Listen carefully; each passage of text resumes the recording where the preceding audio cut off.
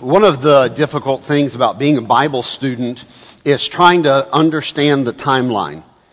It gets very confusing, trying to sort out what events happened in what order and why these players are important and how they interact with each other.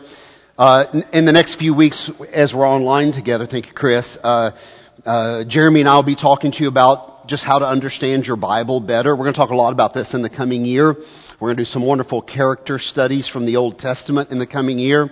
If you don't know who Jephthah is, and you don't know who Abraham is, what their point is of him in the story, we're going to talk about all of that in the coming year and help you make better sense and a better understanding of what you're reading. I'm going to attempt to do that this morning, and I know there's a lot of college students in the room and high school students in the room, and as you're sitting through history classes, hopefully you're not being bored because history is the most fascinating subject there is to me. And if you have a really good history teacher in junior high and high school and into college even, it'll really open your mind to understanding why the world is the way it is and how all the players interact with each other.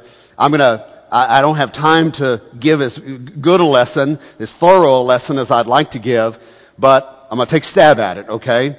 So, we've been talking about the Christmas story from the different Gospels. This morning, Matthew's already read Mark's Gospel. Mark got his out first.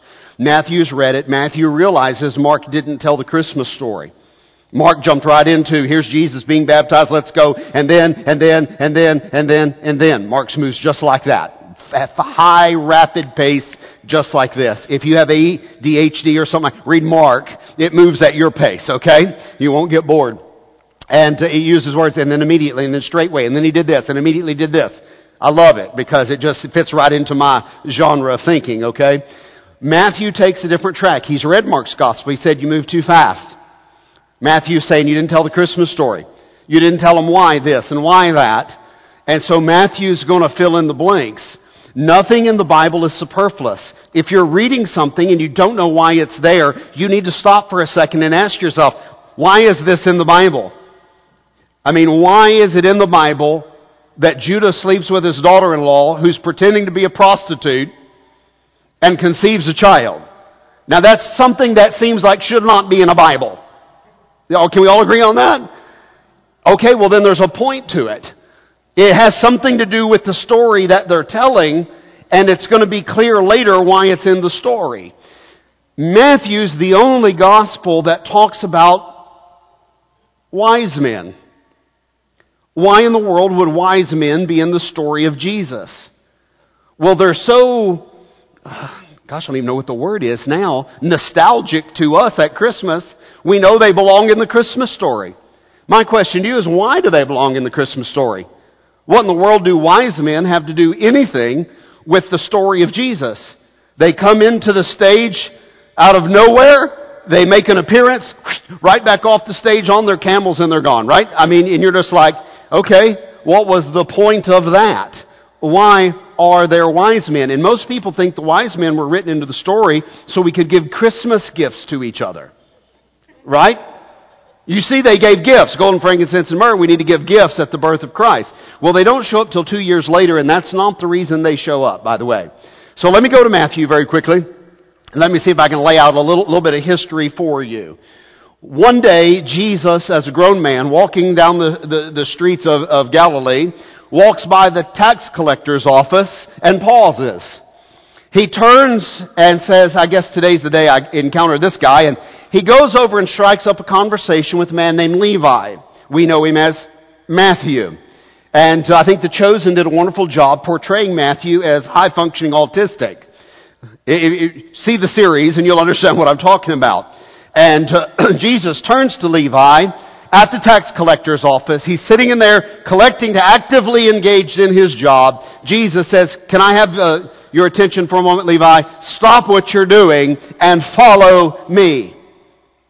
Now, if Jesus showed up at your work and told you to stop what you're doing and follow, you'd have some decisions to make. Now, what the Bible tells us is that Levi stopped what he was doing and immediately went and followed, without hesitation, Jesus Christ and became one of his disciples. I think the Chosen series does a great job of showing you the friction between Matthew and the other disciples. Has anybody seen what I'm talking about? That tension that exists between them. He's a tax collector, a puppet of Rome. They are Jews fighting for the purity of Israel and the incoming of the Messiah. He's a Roman puppet employee, and there's this incredible tension between them. But when Levi gets saved and he becomes a follower of Jesus Christ, the first thing he does is throw a party in his house. Well, he's not a proper Christian, if you would. Maybe to your thinking, he doesn't know any better than to throw a big party. Or maybe our thinking is all wrong and we should be throwing more parties where we can introduce people to Jesus. We've got some questions to ask ourselves. Nonetheless, Jesus never criticizes him, and the first thing Matthew does after getting saved is he wants to introduce everybody to his new Messiah, his new leader, his new Lord. And so Matthew throws a big old party, and he invites all of his tax collector buddies to come to the party that he's thrown, because Matthew wants to introduce everybody in his old world to the man who's changed his life, Jesus Christ, and has given him a new reality of living. And so he invites Jesus, he invites all of his tax collector friends, and here's what's fascinating in the scripture. Jesus is absolutely comfortable at the party. Absolutely in his element. And you may say, well, I don't know how Jesus would deal with alcohol in the room. Yes, you do. It's in the scripture. You say, well, I just don't know how Jesus would do being in the company of people who were, embezzlers and cheats and prostitutes and people of questionable character and politicians and religious leaders who are not yet saved. And I don't know how Jesus would be with you. You absolutely know how he would be, because the New Testament records all the scenes for you. Jesus is absolutely comfortable in all of those environments. And he immediately drew criticism because he was at such a party. And the scribes and Pharisees are very quick now to accost Jesus. They're incredibly offended that someone who portrays themselves as a prophet or a man of God would be keeping the company of these tax collectors. I'm reading now from Matthew 9, verse 11. And when the Pharisees saw this, they asked his disciples, why does your teacher eat with tax collectors and with sinners?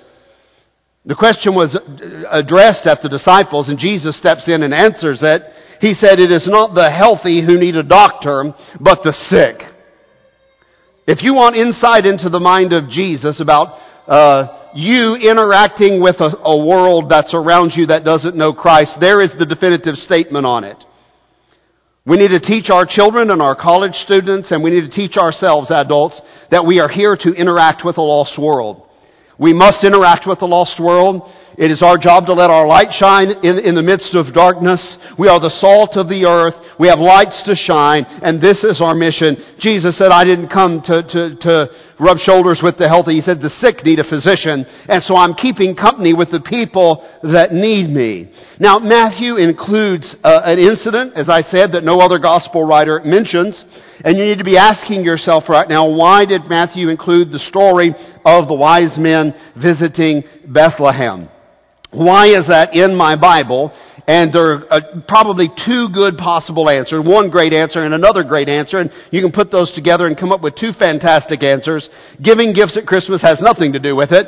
The wise men do not come to the manger. They come 2 years later to the child Jesus, not the infant Jesus in the manger. The Christmas cards are wrong. If you sent me that Christmas card, I'm not judging. It's all good. I like those images, and I understand it all comes together into one event for us. But you need to be asking yourself, why is this in the Bible? Now, Matthew's gospel makes the point that Jesus is king. This is the point Matthew is going to make with the whole story. He's read what Mark said. Mark said he's the Son of God who came to be a servant, and he'll do anything for you. It focuses on the actions and miracles of Jesus. Matthew's read that, and he says, now I need to make a bigger point based on Mark's gospel. Let me elaborate a little more. I want to show you that he's not only, this miracle-working Son of God, but that he's the rightful king to the throne of planet Earth, and especially Israel. And that's the point Matthew is going to make. So there must be something about the wise men that connects to that theme that Matthew's trying to drive. Now, here's the history lesson. It is the book of Daniel in the Old Testament that actually connects all of the dots for us. And many times in modern Christianity, we're so focused on the New Testament, we forget that the New Testament is just bringing the story up to date in the first century. The story that the Old Testament has been telling, the New Testament is like, yes, we're in a new covenant, but it's an updating of the same story that's being told in the Old Testament. So we have to know the story that's being told in the Old Testament. And so the book of Daniel is the key to understanding how God worked through 4 great Gentile empires, 4 great kingdoms of world history. The prophet Daniel is going to write about world history that has not yet happened. In other words, he's a prophet. He's going to say, here's what's going to happen. This kingdom will come, and this kingdom will come, and this kingdom will come. Nobody has any idea what he's talking about because it hadn't happened yet. But he nailed it. If you go and read the book of Daniel, he absolutely nailed world history. And what Daniel is saying, the opening chapters, let's say 1 to 7, are about the life of Daniel. We'll study a little bit of that in the coming new year as we talk about the character Daniel and his friends. From about chapter 7, 8 on, the book of Daniel is about prophecy. It's about things that are yet to happen in world history. And in those chapters, Daniel prophesies about how God's going to use great world empires to advance the story of the New Testament, that God will ultimately put his king on the throne and fix the mess that the world is in. God will send his fixer, but God's going to use 4 big, massive empires to get the world ready for the coming of Jesus Christ. So the king, way back there in the book of Daniel, King Nebuchadnezzar has a dream. He can't interpret the dream. The dream's got him all beside himself. He calls in his wise men, his magi, his advisors. Daniel now is part of that group.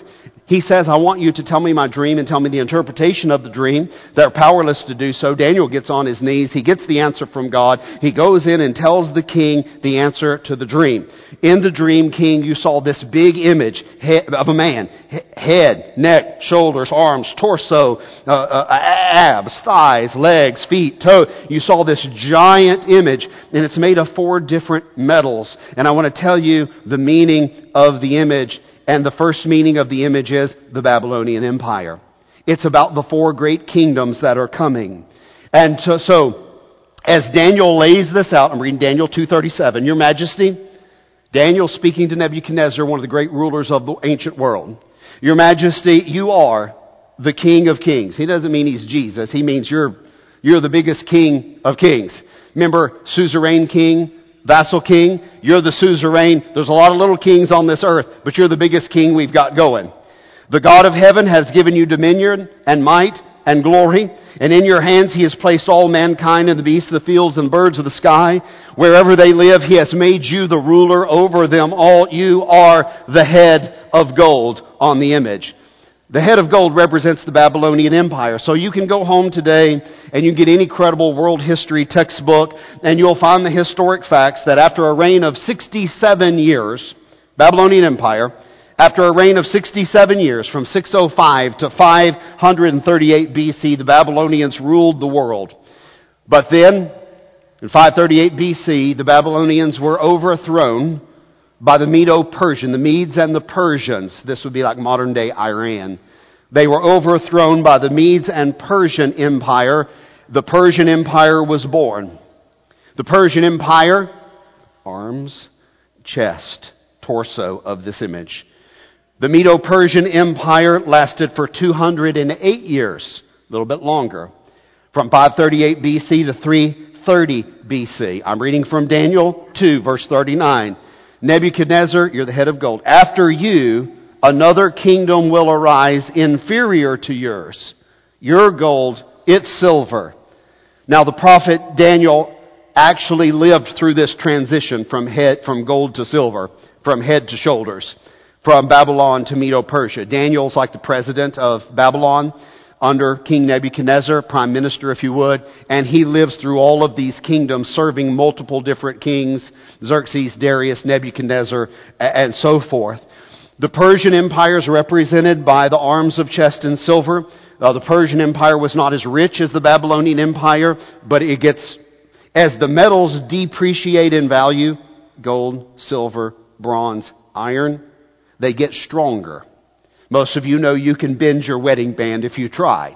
It's probably 14 karat gold. It's very soft. 18 carats, even softer. 24 carats, even softer, pure gold. You have to alloy metal with it to make it hard enough. If you've got 12 karat gold ring, maybe your class ring might be 12 karat because they want it to be harder so you don't ding it all the time. It's still precious, but it's alloyed with a harder metal. That's what's happening in the statue. As the value goes down, the strength increases. Iron is much stronger than gold and silver, and that's what he's working for. The kingdom was more powerful, but not as rich. Now we're ready for the third Gentile kingdom. That was Medo-Persia. Rule lasted for 200 years. Then comes in the Greek Empire, Daniel 2:39 again. Next, the third kingdom, one of bronze, will rule over the whole earth. And if you go to your history book again, Daniel nailed it. History will confirm that in 331 BC, the Greek armies overthrew, destroyed the Medo-Persian armies in the final battle of Arbela. The Greeks attained a victory by a powerful young king that we came to know as Alexander the Great of Greece. And the Greek Empire covered far more territories than the Babylonian or the Medo-Persian Empire. It was more vast.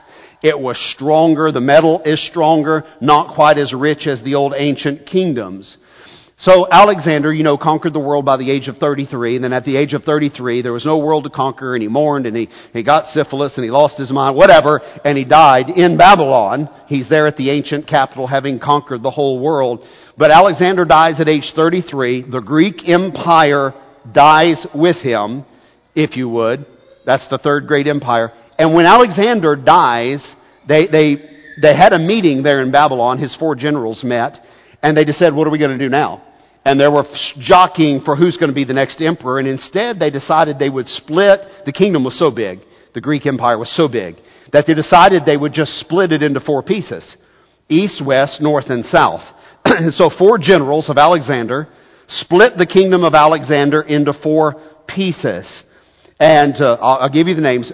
Macedon, and then Pergama, and Seleucus, and Ptolemy. And I know you don't care, but here's why you care.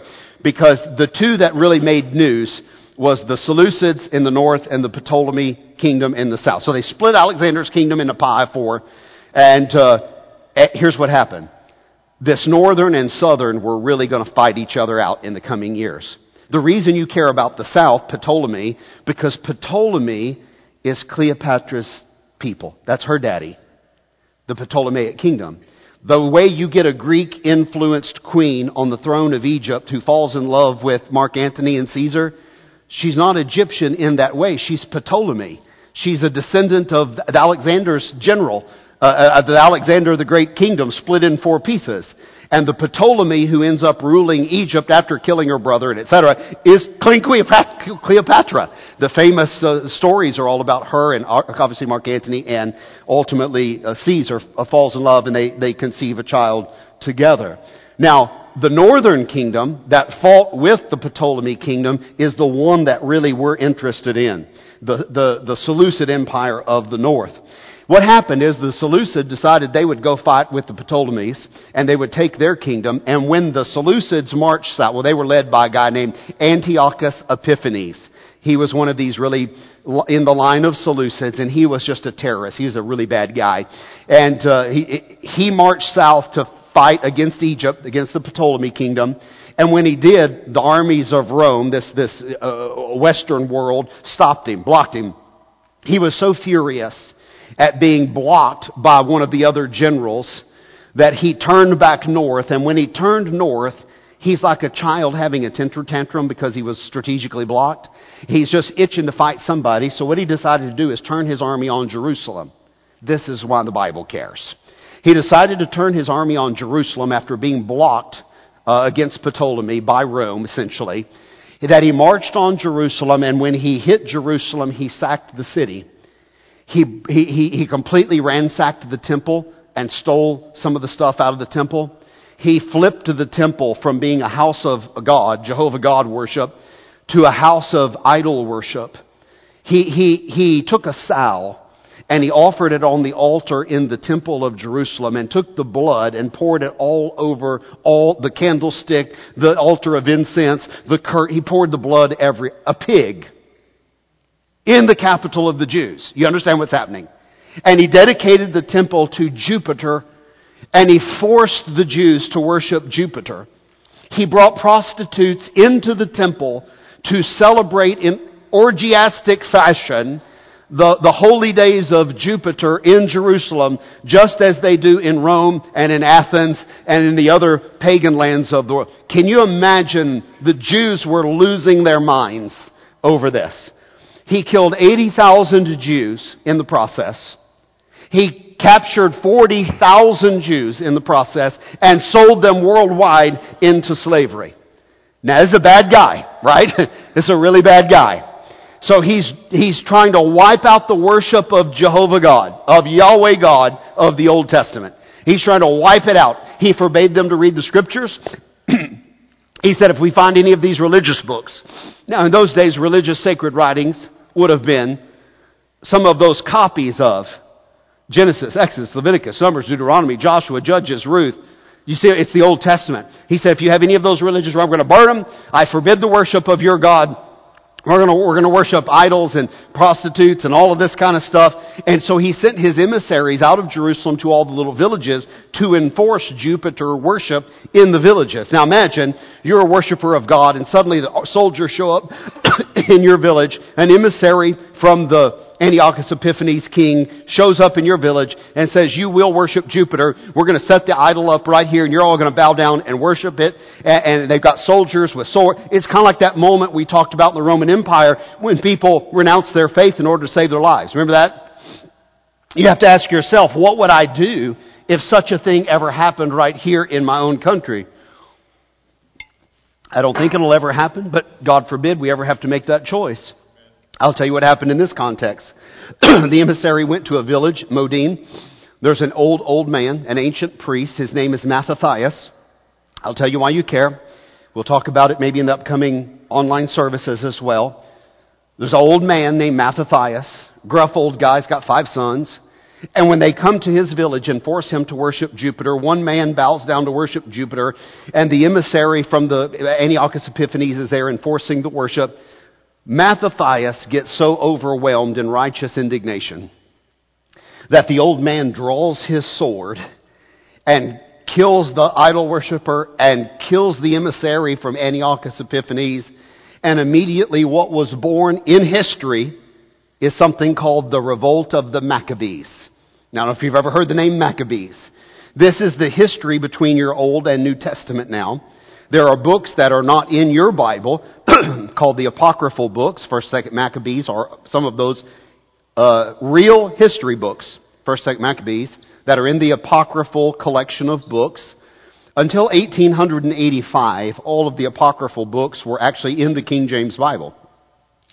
Maybe we'll tell you that story later this week, why they got taken out of the King James Bible.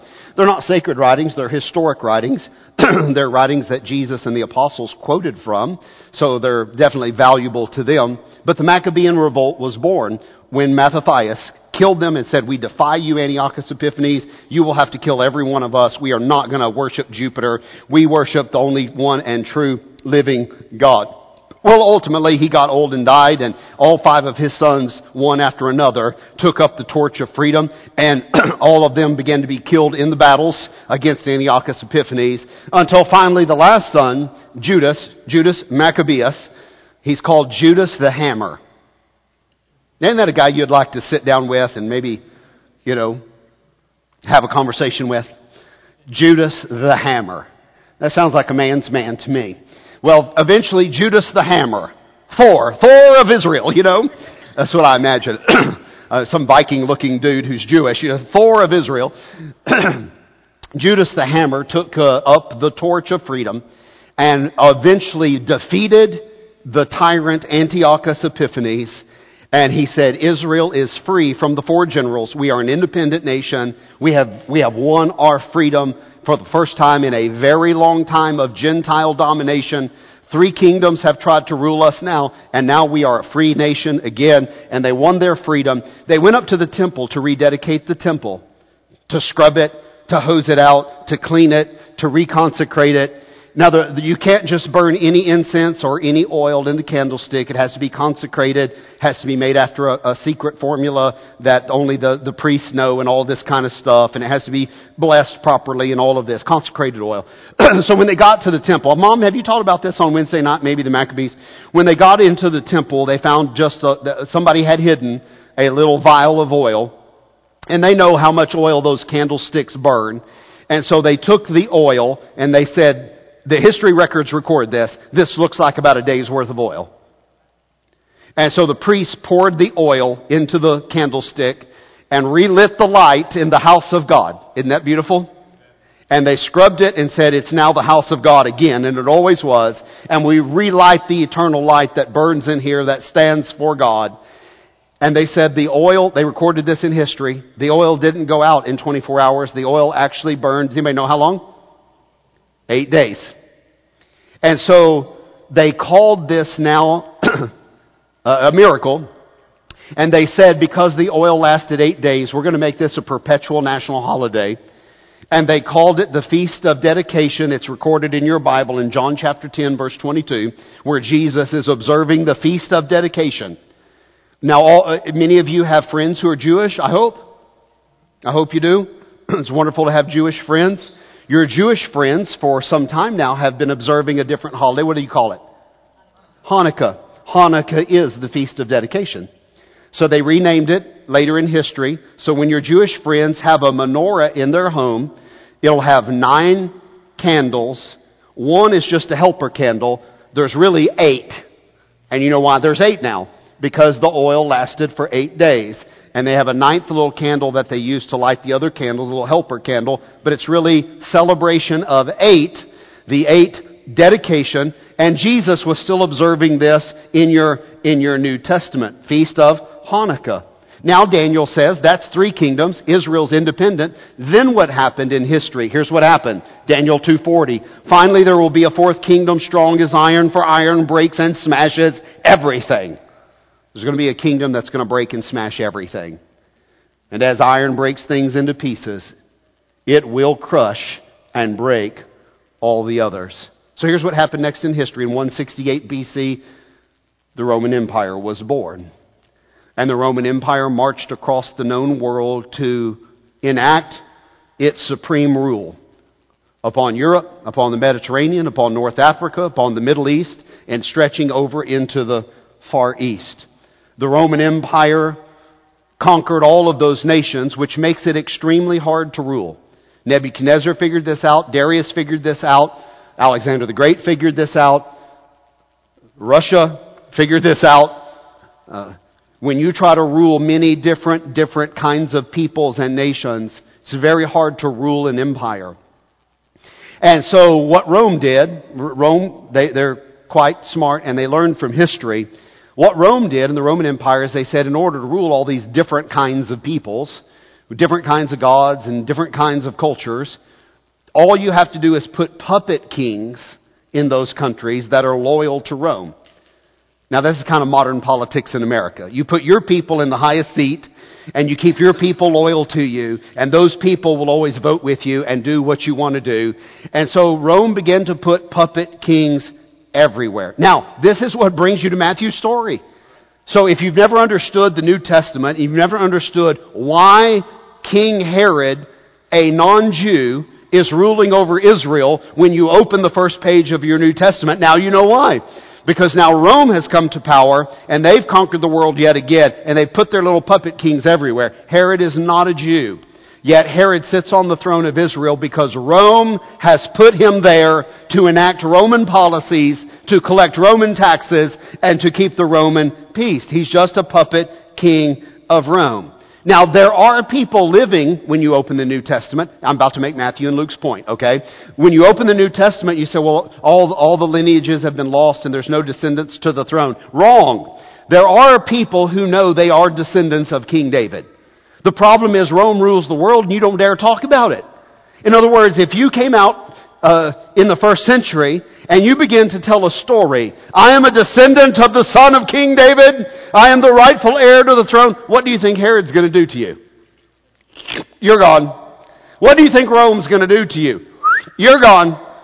So I want you to feel in your heart right now the explosive nature in the first century of opening someone's life story with, this is the rightful heir to the throne of Israel. Do you understand what's happening? This is a bombshell going off. And man, to say something like that, if Herod spies, or if Caesar gets wind of this, or Pontius Pilate, you understand now why at the crucifixion scene, Pontius Pilate is questioning Jesus, are you a king? Let's get to the bottom of this, because that's the most explosive thing someone could say in the Roman rule. That you're a rival king against Augustus or Tiberius or Nero?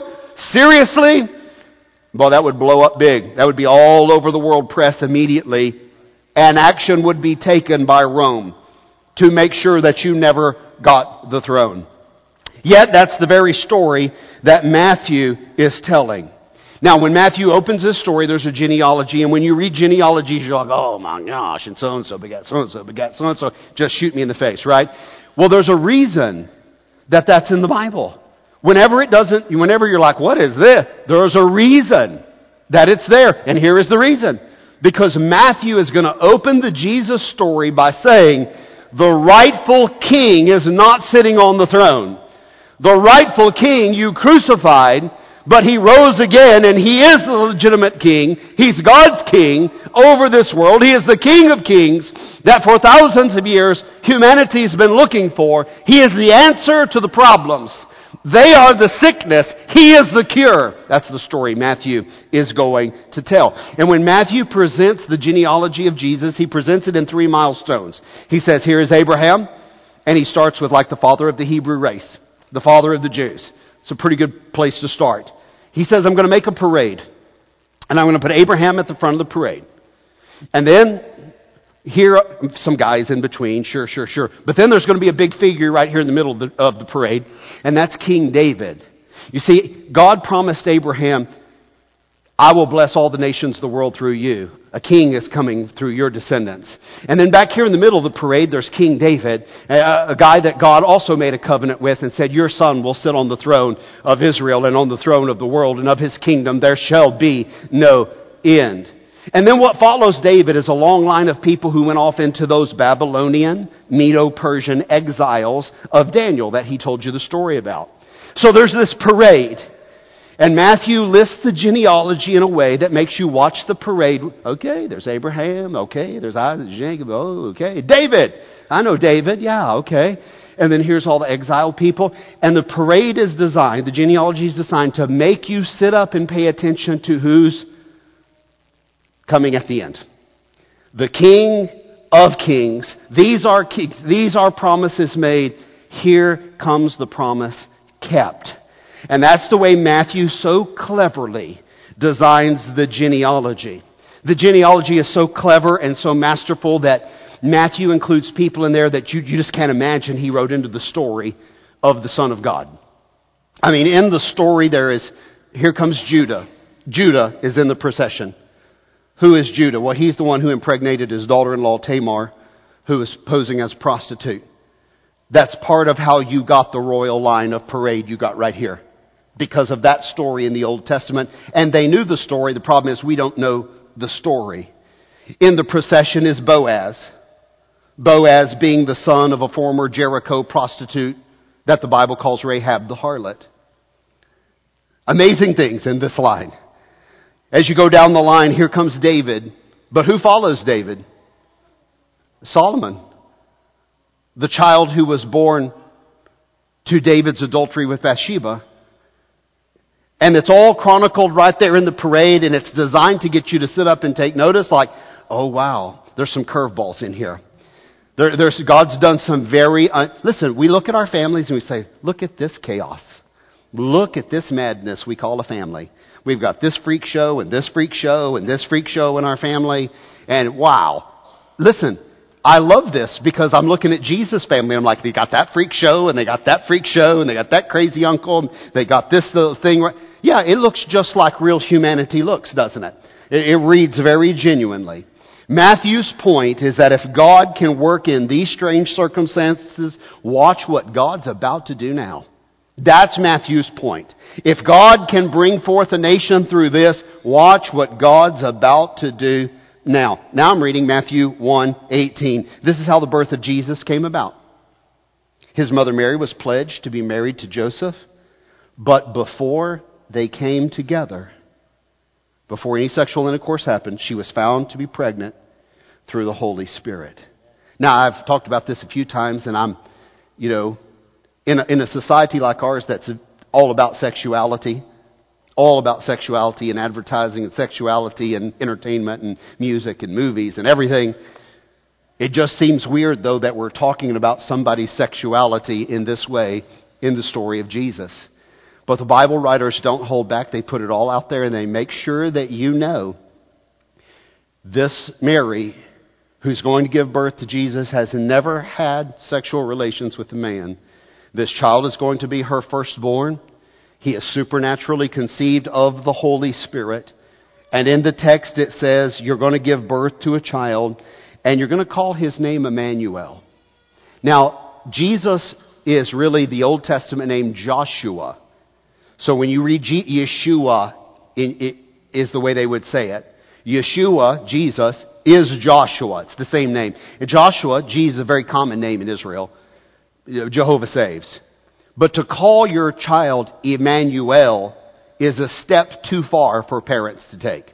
Now, in our culture, you probably know somebody named Emmanuel. It's not Manny. It's not that strange of a name for us now. But in these days, in Israel, if you called it would be like a parent taking a step too far. Because Emmanuel means God with us. You're basically saying your child is God. And so that would be just that would not be cool. Hey, I'd like to introduce my son to you. Yeah, this is God. God with us. God in a body. God in the flesh. And that would not be cool in Israel. But when the angel says you're going to call him Emmanuel, okay, that's really making a statement, because that's what they said about Mary's son. And Matthew wants to be very clear with you. So Matthew makes a direct application of Isaiah chapter 7, verse 14.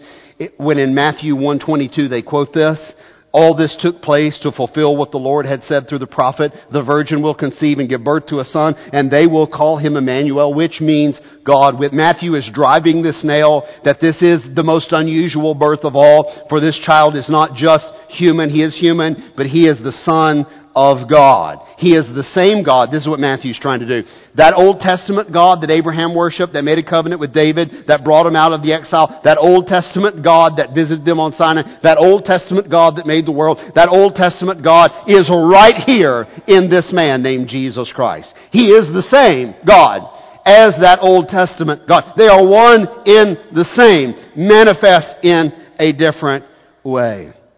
That's beautiful. Because the world had run out of hope. Going through 4 major Gentile empires, spanning all of more than 600 years, the world was just worn out with bad leaders and violence and war. And finally someone is born, and they're saying about this child, peace on earth, goodwill to men, Prince of Peace. God is love, is light, and in him is no darkness at all. Such a contrast, what they're saying about this Jesus. All right, now let me move very quickly. Now you know the history of how it all laid out in the timeline. Now Matthew says, I want you to know, not only is he a king because of a genealogy, he's a king because of the right birth order. In other words, you can be in the right family. You watch the royals over in England. You know their names, but they won't all be king because they're not in the right birth order. You have to have not only the right genealogy, but you have to be in the right birth order, or you'll never be crowned as the king. Here's what Matthew said. This is how the birth of Jesus, the Messiah, came about. His mother Mary was pledged to be married to Joseph. Before they came together, she was found to be pregnant through the Holy Spirit. Verse 24. When Joseph, he had a dream, the angel spoke. When Joseph woke up, he did what the angel of the Lord commanded him and took Mary home as his wife. But he did not consummate the marriage Now, I'm just scratching my head, looking at this freshly again, and I'm saying, how does Matthew know who's sleeping with who, and when they're sleeping together, and how do you know all of this stuff? This is very private stuff, wouldn't it be? I mean, if somebody's talking about all this stuff about your life, I mean, if I was writing your life story, this is quite personal stuff that you would need to be first-hand knowledge of somehow to be able to write down. Well, the only answer is the obvious answer. Matthew interviewed Mary at length because Mary's the only one. Joseph has been dead a long time. The only way you're going to know this level of detail is if Mary tells you what happened. And Matthew clearly had some type of mother-son type relationship with Mary to be able to sit down with her, and she just laid it all out there for him, and he asked the right questions, and he begins to put down, and he gives a great level of detail about very private matters to tell you that Jesus is in the right birth order to be the legitimate king of Israel. Now that leads us to the birth of Christ, which we've talked about for the last 3 weeks. Christ was born in Bethlehem. The angels appeared to the shepherds. Shepherds, go down to Bethlehem. You'll find the child wrapped in swaddling clothes and lying in a manger, and that'll be the sign you're at the right place. And they sang, glory to God in the highest, and on earth peace, goodwill toward men. Now, we celebrated that 2 nights ago, okay? Now, Matthew has fast-forwarded the story. So if you're not sharp here, you're going to miss this. The wise men are not coming to the manger. Fast-forward the story 2 years. And that's what's about to happen next in the book of Matthew. Let me tell you quickly why the wise men. Who are the wise men? The wise men are, I have to go back into those kingdoms again. The wise men existed all the way back into the times even of Abraham, but surely when you look at the kingdoms of Babylon, Medo-Persia, Greece, way back here in these Babylonian kingdoms when Daniel and them were taken captive, there were already wise men, generations of wise men in those ancient kingdoms. Now, wise men is an English word. It's not the original word. The original word that's written in the Greek is magios, magian. There is no English word for this. It means magi. It means what it means. These are ancient political advisors who were also stargazers, and they could tell the future and prognosticate by looking at the stars. Now, have you ever seen a Disney movie where the king has this advisor who's kind of like a magician? Okay, that's what we're talking about. That's where you get this. These ancient kings had a cabinet, and some of the cabinet were religious / stargazer / soothsayer / political advisors. All into one. And this is not uncommon. We were watching a movie the other day, and who made an appearance in the movie? Not Nostradamus. What's his name? Help me out. The Russian guy who's creepy as all get out. Rasputin? Okay.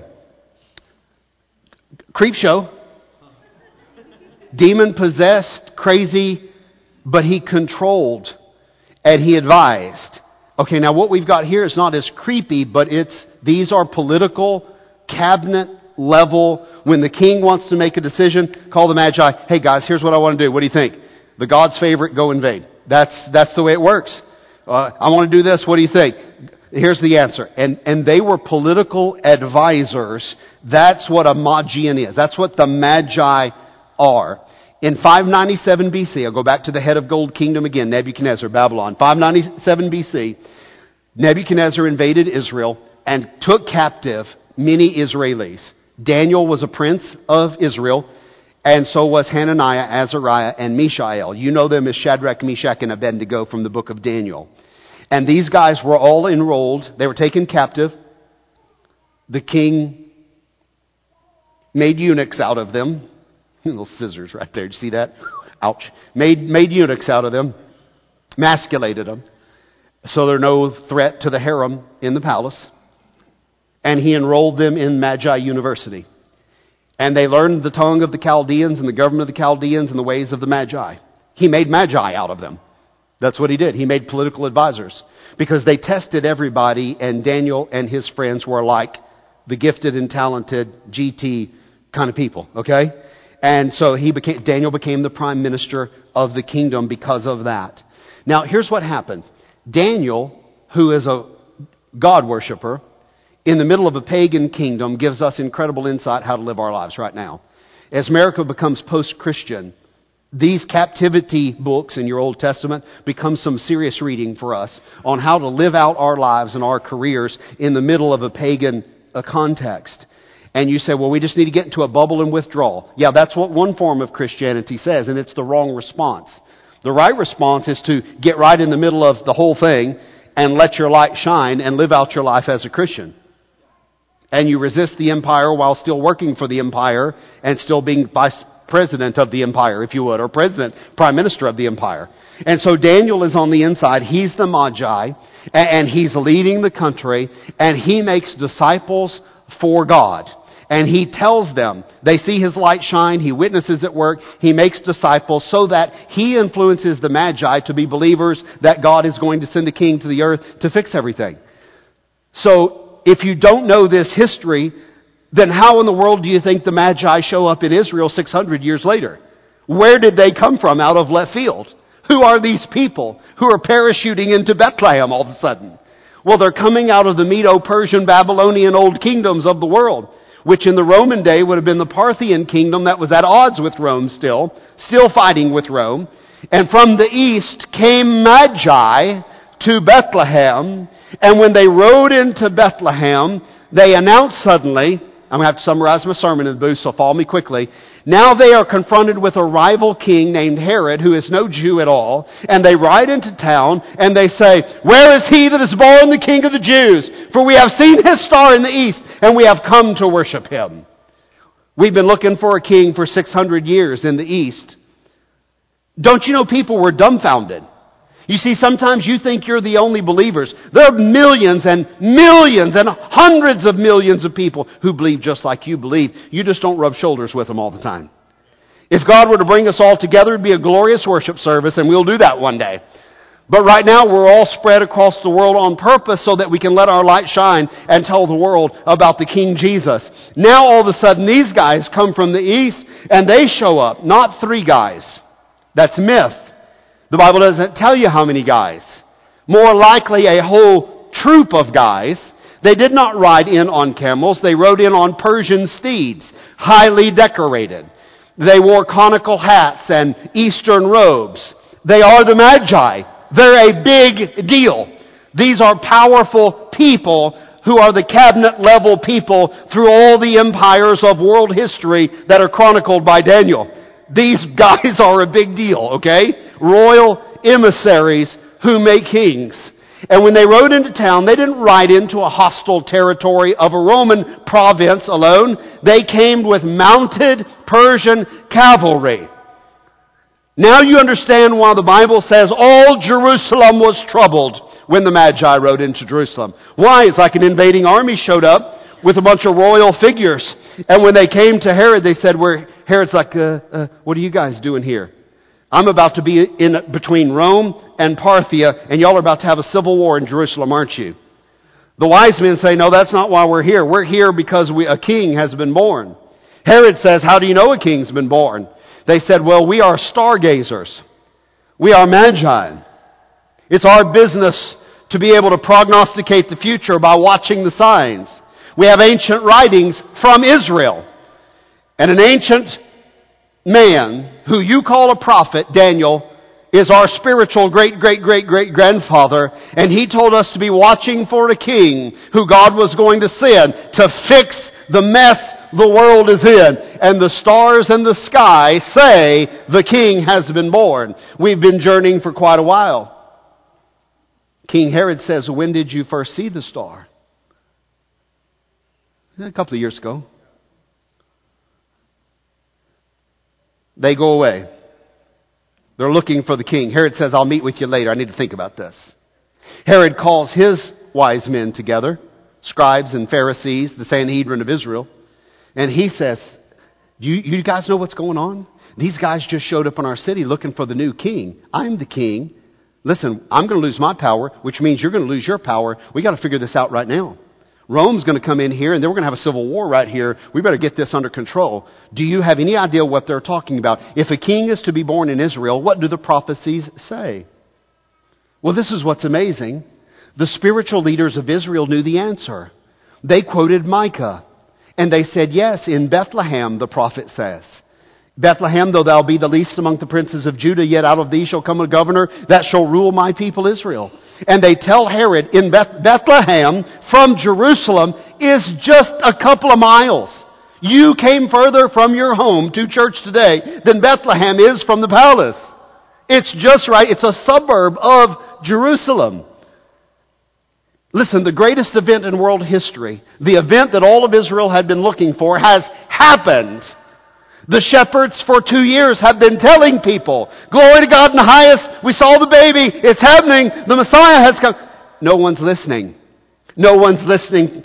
The greatest event in Israel's history happened a few miles down the road, and the religious leaders wouldn't even go down to Bethlehem to see if it was true. Is this not amazing? Herod calls back in the wise men and says, yeah, Bethlehem's the answer. And so go and search diligently for the young child. And when you have found him, bring me word again that I may go and worship him also. Wise men are on their way to Bethlehem. They'll be there in a few minutes. Herod immediately calls the executioners. He says, follow the wise men down. Just let them get there. Don't let them see you coming.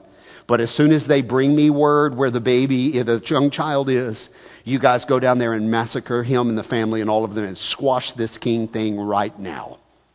What an evil man. What an evil man. And then ultimately, Jesus is going to escape. So you know what Herod does ultimately? They kill every baby in Bethlehem 2 years old and younger. Why 2 years old and younger? Because that's how long they've been looking for the king. That's the wise men said, we've been coming for a while now. And Herod says, we're going to err for caution. Get them all. Just get every baby and kill them all. And the Bible says there was weeping heard in Bethlehem, Rachel crying for her children and would not be comforted because they were no more. He killed them all. Now here's what happens in the story. Wise men go to Bethlehem then. He summons the executioners and said, just wait. As soon as we get the GPS coordinates in, we'll send you in for total destruction. Okay? The wise men leave the palace, and as they go, they're like, is something off with that guy? Does anybody feel like something's off here in Israel? Something's not right here something's rotten in Denmark here, is what they said. Something is really sketchy going on here in Israel with this puppet king and these Roman government. And these people are crazy. We're looking for the Son of God, and they're worried about how they're going to spin it for the evening news. We're looking for the Savior of the world, and they're trying to figure out how they're going to win re-election in the midterms. We're talking about salvation for mankind and peace on earth, and they're trying to figure out some petty nonsense these people are wicked and evil. We better watch ourselves, okay? So the wise men go down to Bethlehem now, a few miles away. They're looking for Jesus, and the Bible says when they started journeying, they saw the star again that they had seen in the first. And it came and stood over the house where the young child was. And they came to the home. Now, I just want you to put yourself in Mary and Joseph's shoes for a minute. You're minding your own business, doing the dishes, cleaning the house, cooking dinner, whatever you do on a normal day. And you're minding your own business, and all of a sudden, here come soldiers. Here come colorful robes. Here, the perimeter is made around your house. The cordon is sealed off. The roadblocks are put up. And here comes the VIPs into the scene. And there's a knock at your door, and you open, and it's like, la! Here's all of Washington, D.C. on your front porch. I mean, here are the Magi. And here's the cavalry. And you're like, we didn't do it. And they tell, would you not like to be a fly on the wall to hear what they said to Mary and Joseph? Open the door. What happens next? I can't even recreate the conversation. What do you think happened? We're the grandchildren of the prophet Daniel. We're the Magi from the ancient Babylonian, Medo-Persian kingdoms of the East. You may have your doubts about who that child is right there. We have no doubts. We have seen his star in the east. You see, you can win the election, popular election in America, but you're not the president unless the Electoral College makes you the president. Do we all understand that? Your vote matters, but it doesn't matter like their vote. Their vote's the vote that really matters. Is that fair? Now, they're supposed to follow your vote, but unless the Electoral College certifies it, Andrew, I don't know how it works here. Doesn't the Secretary of State have to certify the election or something like that? In the state of Texas, we're all going to go vote, but if the Secretary of State doesn't certify it, then it's not real. Listen, Matthew has made the case that Jesus is the Son of God, the Savior of the world, a descendant of David. Yes, it's unusual, but unusual is not unheard of in the story of the Bible, right? So now the king is born, and maybe 2 years later everybody's having their doubts whether this little boy is really the Son of God, really the Savior, really the Messiah, the King that God has sent. So God says, I'm just going to make sure you know. I'm going to send the Electoral College to Bethlehem. They're called the Magi, and no king can rule without their certification. This is their role. No king can govern the East without their advisement. They are the kingmakers. And you'll find them on the pages of your Bible all the way through. No one rules without the kingmakers. So what God does is He sends the kingmakers to the king's house in Bethlehem. And the Bible is very clear what happens next. They came into the house where the young child was, and they bowed down before Him, and they presented their gifts, gold and frankincense and myrrh, and they worshiped Him. You say, what's happening? When the Magi bow down, they are certifying that this little boy is the king the world has been looking for. That's why Matthew put this in the Bible. And that's who the Magi are. 600 years after Daniel, there are still spiritual disciples of Daniel who are living out their faith looking for the Son of God. I want to challenge you in 2022 to make a disciple. You may think that's a small thing. It's not a small thing. If everybody in this room will make a disciple in 2022, do you realize your disciples are going to outlive you? They're going to multiply and they're going to outlive you. And they're going to be here for the future to tell another generation about Jesus Christ. You may say it doesn't matter if I let my light shine at work or at school. Yes, it does. The world needs to see Jesus in us. Listen, if you're discouraged, I want you to know God has not left you without hope. Jesus has come. He is the hope of the world.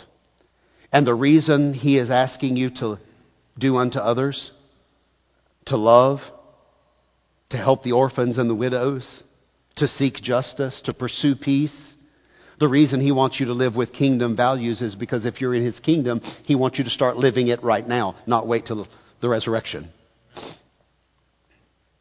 I want to challenge you in the new year, live your faith out. Let's bow together. Last Sunday of the year, just a moment of prayer before we go and enjoy our lunch now. Let the Lord speak to your heart for just a moment. Let me say to you that you don't get in the kingdom of God if you reject the King. You have to bow the knee to the King to get in the kingdom. If you've never received Christ as your Savior, this would be the golden opportunity right now. If you need help with that, you just come right here to this altar. One of our deacons will pray with you right now. This may be the year you need to make a commitment to the church and sign the covenant and say, I'm all in for Jesus. Listen, some are praying at the altar right now, just in this stillness. Maybe this would be the golden moment for you just to get on your knees for 2 or 3 minutes here and just say, God, as I look back on 21, I'm a little hit and miss. I'm a little all over the place here. God, if you'll help me in 22, I want to be all in. I want to be all in. This might be a great moment to rededicate your life for the year that's coming right now. Just in this stillness, whether it's at your seat or on bended knee here with others, just say to the Lord, Lord, see me, hear me. Lord, I love you. You are my King. Lord, I'm going to start living by kingdom values right now because you are my king. I hadn't really thought about that.